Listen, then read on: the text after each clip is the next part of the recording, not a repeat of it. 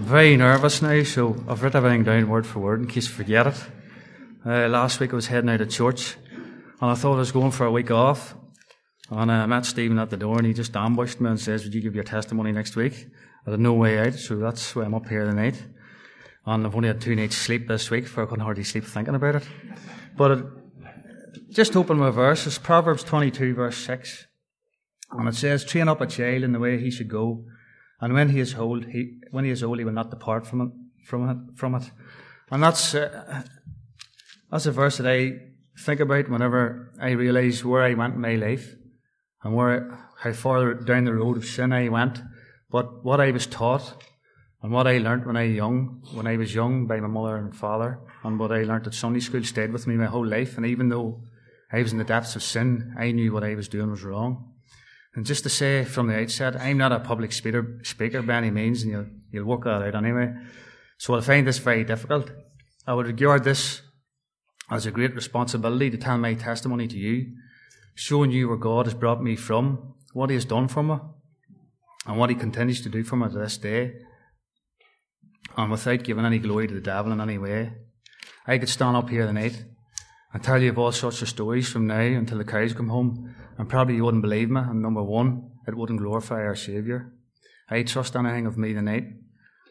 Anything of myself will be as the chaff, but what is of the Lord may be of use to even someone here tonight. My name's Don. I was born in September 1978 up at Dungannon Hospital. I was the oldest of 2 boys, my brother being 18 months younger than myself. My mum was saved as long as I can remember. I think she was saved when she was 18 or something. And my dad, he got saved when he was 8. As I'm sure many of you older people are aware, Northern Ireland was like in the 1980s and the 1990s. And as a young boy, for some reason, was fascinated and interested in all the things that were going on in the news. And from a very young age, I watched the news like a hawk, and I could have told you the ins and outs of everything on the news. And I followed it closely. I was sent to school just like everyone else back then, and I didn't do a tap from I went to school. The very first day I went it to the last day I left it, I hated school. I was more interested in what was going on outside the window, and I spent my school days looking out of it and causing mischief. I can remember when the cane was moved in P5, and I was thinking this was great because I had been the wrong end of it a right few times by that stage, and that was the way I carried on at school more or less till I left it when I was 16. I'd done nothing, and my attitude was, I'm just going to join the army whenever I'm 16, and I don't need any exams, and that's just the way I lived, and thought things were going to pan out like that. I can remember when I was about 6 or 7, I was sitting watching the TV one Saturday morning, must have been around the 12th of June, because that's the date the Trooping the Colour is. And the Queen's birthday parade was on. I mind saying to my dad, I says, I want to do that. And that's just what I had in my head to do more or less from then on, the whole way through school. When I was 9, after my father got saved, we moved out from Dungannon. We lived in the town. We moved out to Tomnamore. And not long after that, me and my brother, we joined the local band there, and then eventually the Lloyds. But I would say from that point on, that's where my life started to go down the hill and go the wrong road, and I started doing things that I shouldn't have been doing. Fiddling about with cigarettes, which thankfully I walked away from, but started to drink from a very early age, and the drink was a different story. I couldn't get away from it. I can remember the first time I went home, and I was drunk, and I was denying to my mother. She was asking me, had you been drinking? And I was denying her that I hadn't, and it was obvious that I had. She knew fine well that I'd been drinking. I was only fooling myself. And the drink continued bit by bit to get a hold of me as I went up through my teenage years until I left school. I was buying drink with the money I had for working after school on Saturdays. I didn't have much money, but I always had money for drink. Once it came time for leaving school, I couldn't wait. At that time, the army had an advert in the paper saying, or all you had to do was fill in the paper, fill in the dots with your name and whatever else on it, and your parents or a parent had to sign it. So I said to my mum, I brought this thing to my mum and it had all filled out and all she had to do was sign it. And she says to me, if you think I'm signing that, you've another thing coming. So that was my bubble burst, and I didn't know what to do, for that's all I had in my head to do from was no age. So I had to do something, so I decided, I knew I wasn't going to stay at school, so I decided to go to Dungannon Tech for a while. And I went there. I only lasted a month. I didn't last a full day in any class. I hated it. And I was working in an engineering place at that time after school and on Saturdays, and I just left. I just walked out of the place whenever I felt like it and went to work and made money. That's just the way I thought it was better to make money than get qualifications. So I just quit that after a month. And then seen a course advertised in one of them training agency places up in the town in the Winnie, and you were to do a course in Belfast, AutoCAD or something, and you get paid for doing it. And I thought, this is a great job, this. I go and get money for sitting in the classroom. And I didn't mind the first part of it, but the second part of it, I hadn't a clue what I was doing because I never read nothing, and I had no interest, and I just couldn't work out what I was doing. So I got, usually the story, after about 6 months, I got fed up with that too. And then I decided, right, I'll go and serve my time as a plumber, because it was just, I couldn't get away to the army till I was 18, so I thought, I'll do this till I'm 18, and then I'll get away whenever my mum and dad can't stop me. That's just what I had in my head. So I started the plumbing, and after a while I thought, right, I might as well just continue this and get my paperwork and get my time served before I go to the army, so I did. And in the meantime, I was earning just enough money to keep a car on the road, buy clothes once a year in the sale, and spend the rest on drinking and ganching. I eventually got my way and joined the army in 1989 to the dismay of my mum and dad. I can remember when I come home and said, my dad says to me, what have you joined? I says, I've joined the Irish Guards. He says, what are you doing that for? Why do you not join the engineers or something? And I says, Reverend Matthews, he says, I want to be a real soldier. But I was extremely fit, and whenever I went down to Ballymena, I had got a training program off the army for a year, and I was as fit as a fiddle. I went down to Ballymena, got my name on the wall for breaking a pile of records. When I was doing the beat test, they just stopped it because I didn't stop, and everyone else had dropped out. And if you know anything about the infantry, fitness is more important than brains, so I suited down to the ground. I joined my battalion, the Irish Guards, who were in Germany at the time. And if my life wasn't already in a spiral of sin, it was certainly going to get worse now. Going to a place where alcohol was pence, not pounds, it was just a recipe for disaster. Everything revolved around drink in the army. Even in the middle of the desert, in a Muslim country in the Middle East, we could get drink when the local population weren't allowed drink. So while as far as my career was going, I was flying, moving up the ranks quicker than anybody else. Morally and spiritually, I was bankrupt.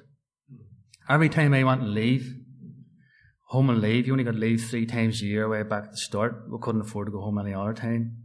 It was paid for. My mum used to put the Bible in my bag and whenever I used to come back to Germany or London or wherever I was based at the time, I'd open the bag and find the Bible sitting on the top of the bag, and I'd put it away. I never looked at it. Put it away and bring it home again, and the next time the same thing happened over and over again. The Bible was always in my bag when I went away.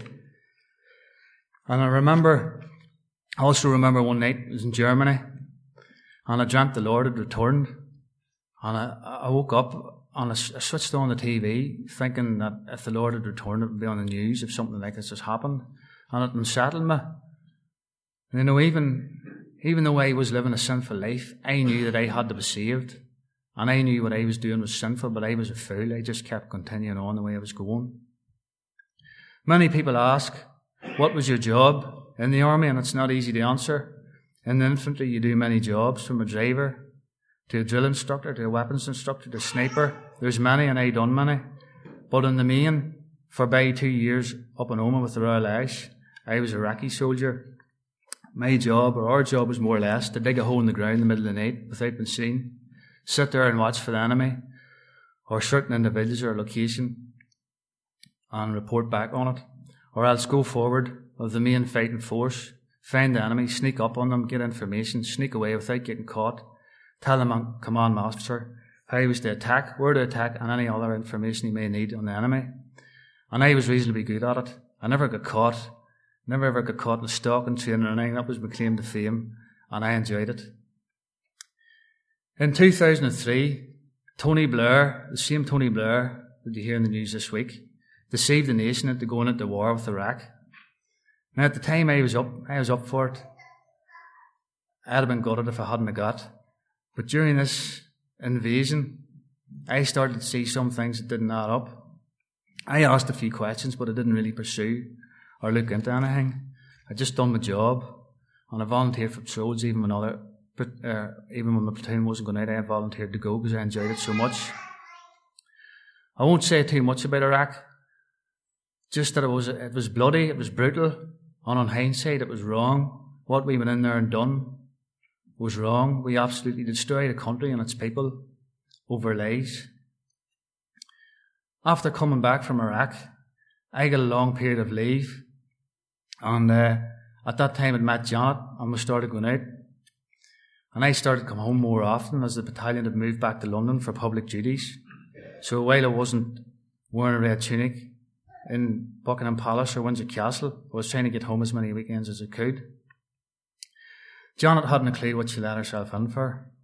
I was away most of the time in those early years, and I spent, I would say, easy 90% of my time on operations and training. And then, when the army didn't have you, then squeezing in as much time back here as I could and spending time with Janet. But by this stage, I was off the rails with a drink. I don't know how many times I evaded the police, how many times I was caught. For a few years, I was in front of the Sergeant Major regularly for my behaviour once we got let out.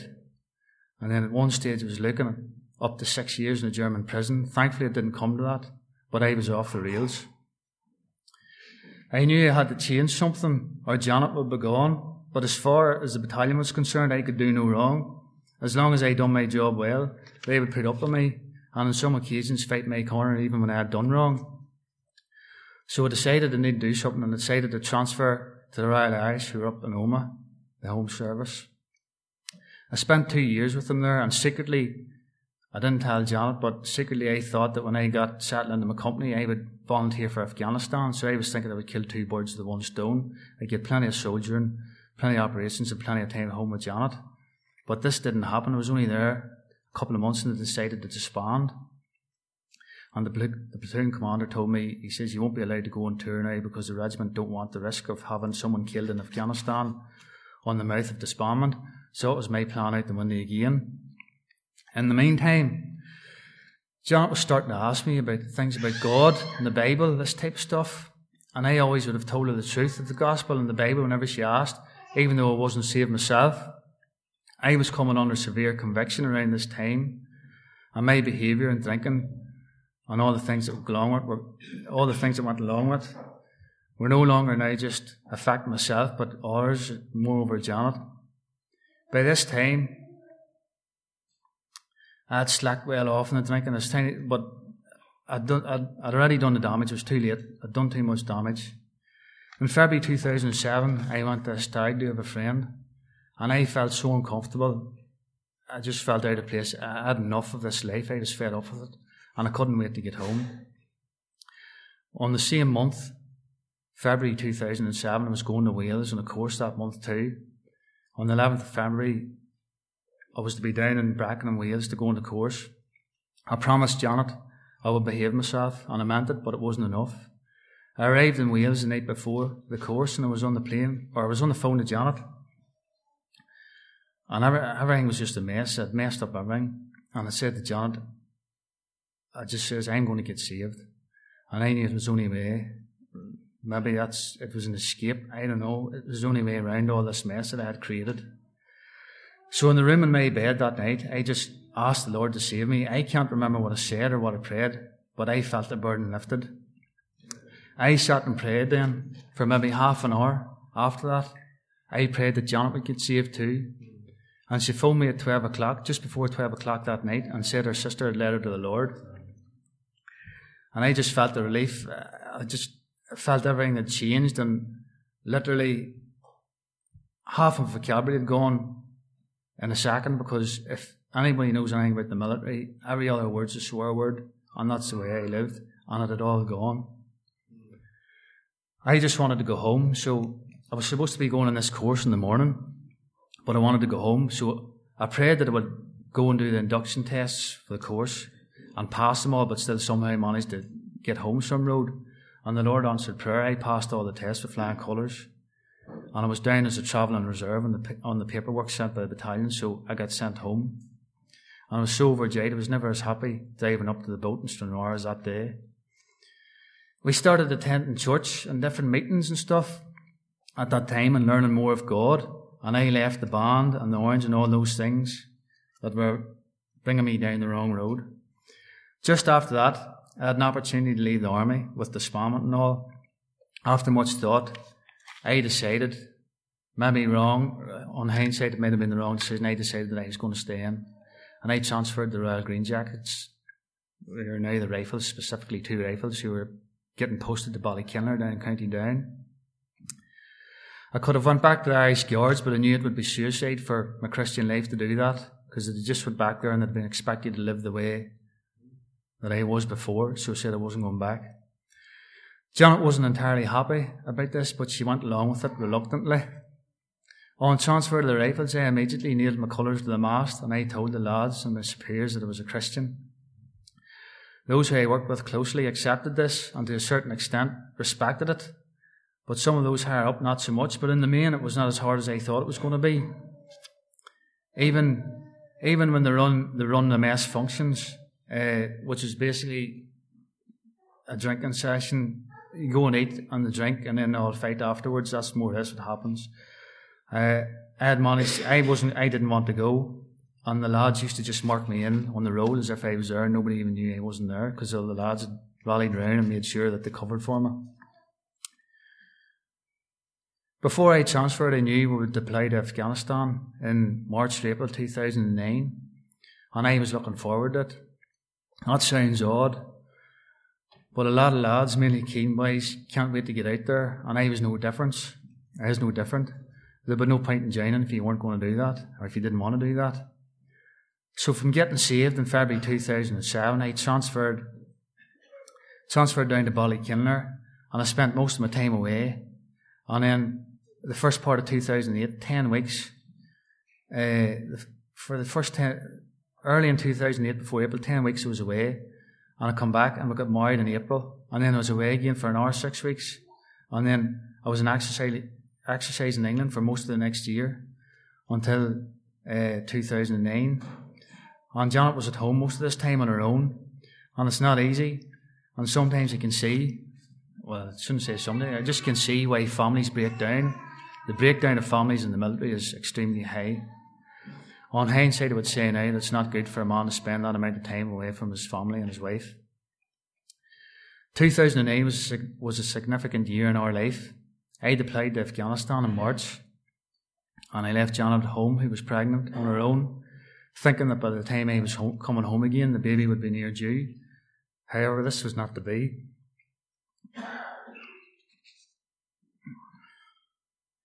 I was only away 3 weeks or so, and I tried to phone home and there was no answer. And I just knew what had went wrong. I knew what was wrong, so I knew it was the baby, but I hadn't been told. And I was on an observation post in Kajaki in Northern Hamlet at the time, up the mountain, and I got word that I had to go down and see the company commander, and I knew rightly what it was before I got down there, but he just confirmed to me what I'd already thought. And he said to me he was going to relieve me of my duties for a few days to mourn or be on my own or whatever. And I said, I'm sure that's the worst thing you can do, or the worst thing you do is make me sit in a room and moan doing nothing. He says, the best thing for me to do is just to keep doing my job. So I asked him for an hour, and I just went away out of the road and had a cry to myself, and I prayed to the Lord, seeking help for him or for myself and Janet, because I hadn't even been speaking to her at this time, and I wouldn't be speaking to her for another few days. I continued on with my job, and casualties were going through the roof.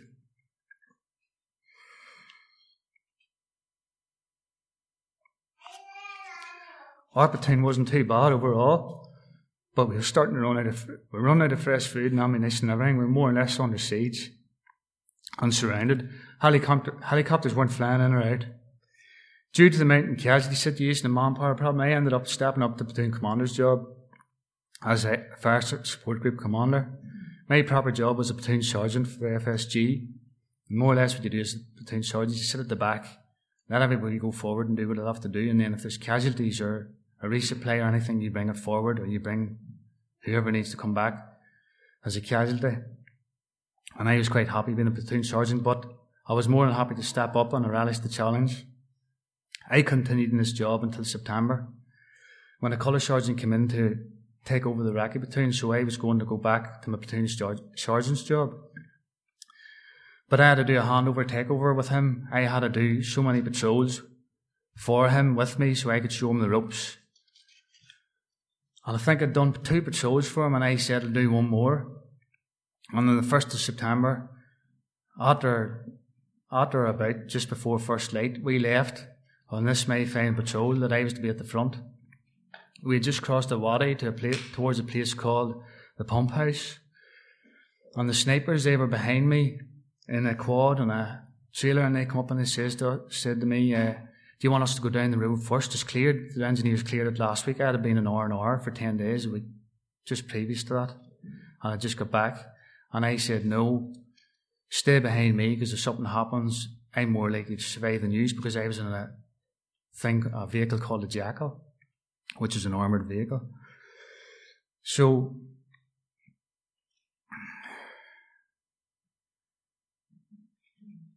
not long after that, going over the Waddy, we're going up the road, and I noticed the ground had all been dug up and was loose. And we'd seen it all before. We'd seen so many IEDs and explosions when we were there.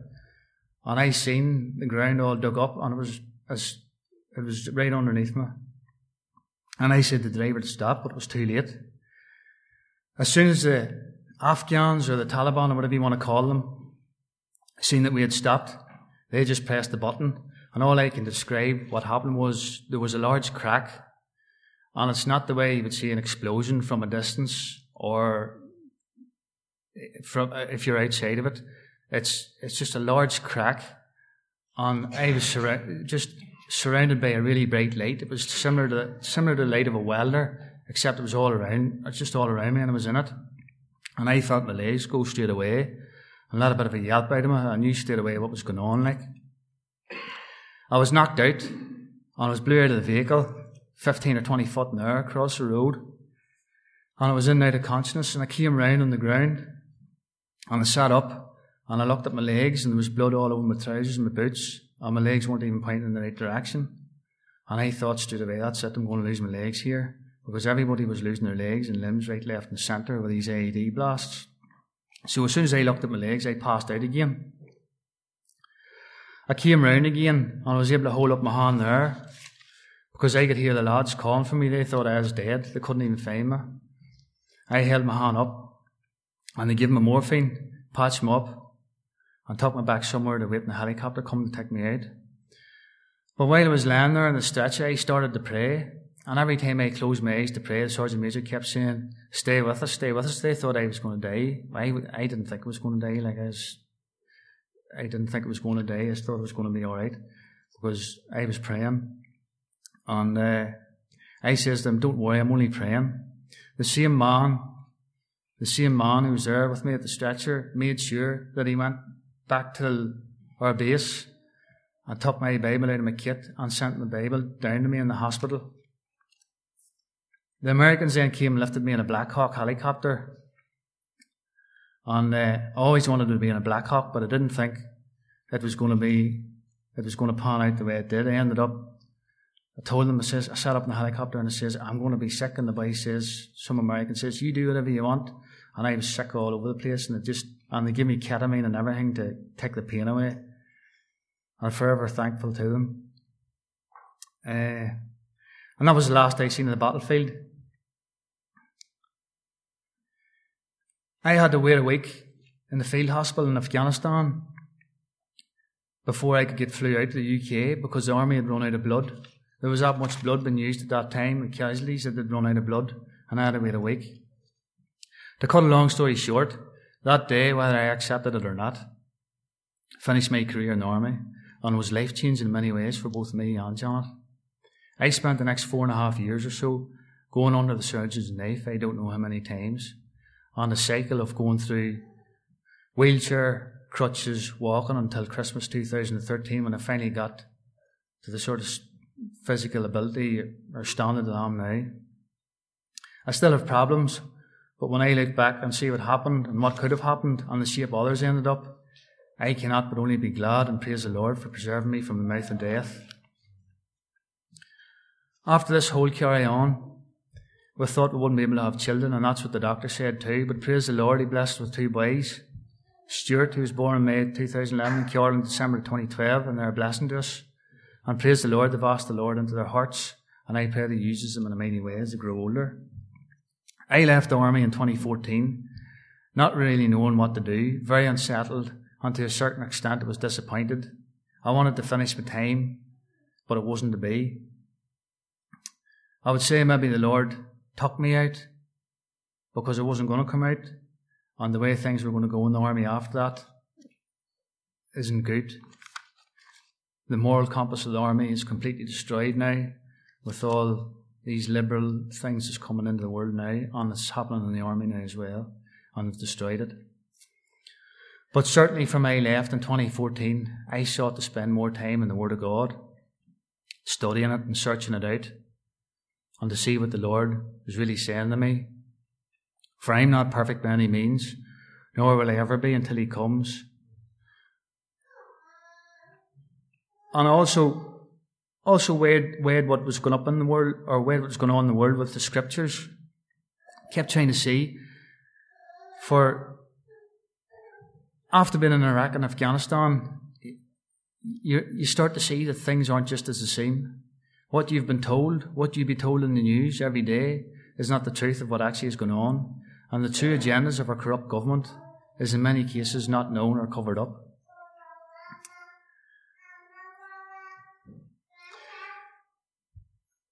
I don't think that we as a family, Janet, me and the boys, have ended up here as an accident. And I praise and thank the Lord daily for the fellowship here and the teaching we receive. But we must not be complacent. It looks very like things are about to get extremely tight for the church. The things our government are rolling out now are very similar strategies, very similar tactics in a roundabout way as what we were doing in Iraq and Afghanistan. We must stand strong, look to the Lord, and seek him in repentance and prayer. I could go on all night, and I hardly knew where to start or stop with this whole thing. But I'll leave you with a wee verse, and it's 2 Chronicles 7:14, and I think maybe you've already alluded to it this morning as well.